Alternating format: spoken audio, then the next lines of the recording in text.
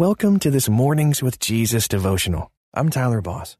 Today's story is brought to you by our partners at Life Audio. If you go to lifeaudio.com, you will find dozens of other faith-centered podcasts in their network. They've got shows about prayer, Bible study, parenting, and more. Head over to lifeaudio.com now.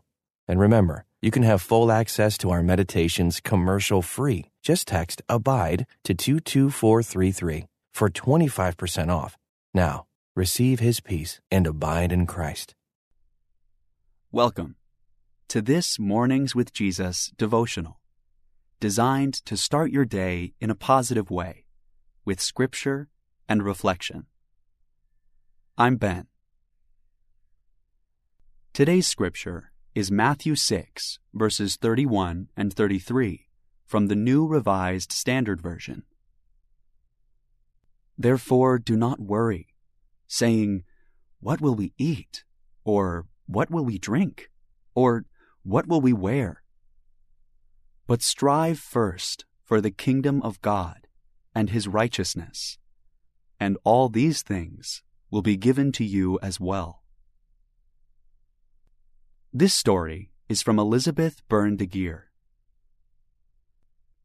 If Elizabeth's family is looking for reasons to be stressed in their home right now, they don't have to look far. Elizabeth's husband, Tony, lost his job and has been looking for work for several months. A close relative on Elizabeth's side of the family is using this crisis to exacerbate tensions with Tony's side of the family. And their children are old enough to pick up on what is going on. They have been in this situation before, and this time around, Elizabeth can see clearly that all is not lost. Last time Tony was unemployed, it seemed like it went on forever. But Jesus kept whispering to them, "Keep following me." In retrospect, Elizabeth can now see that time of unemployment was in fact a crucial time in their very young children's lives. The daily love and care their father so attentively offered them allowed them to blossom. And when he did finally find a job, it was a wonderful fit, running residential shelters for formerly homeless families. So this time around, Elizabeth is whispering to Jesus, "Yes, we'll keep following you." Their children are now on the cusp of adolescence, and the family realizes that every day that Tony can be a stay-at-home dad with them is a gift. Elizabeth and Tony see that the kids are thriving. They both know that this is due in part to the extra time and attention from their dad. There's a sense of peace in their home right now that Elizabeth would never associate with an unemployment crisis, but that she does associate with having Jesus around the house.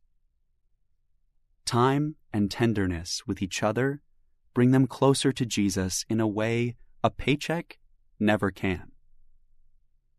Here's a step of faith you can take today. Ask Jesus to help you find the blessing in your current crisis. Thanks for joining me this morning. Until next time, may you abide in Christ. A powerful prayer life does not require hiking a mountain to be able to hear from God. God can meet us right in the middle of our busy lives to help, guide, and speak to us through prayer. I'm Christina Patterson, host of the Teach Us to Pray podcast, providing practical teaching and encouragement on how you can make prayer a natural and consistent part of your everyday life.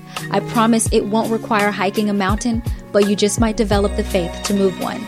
Listen and subscribe at lifeaudio.com.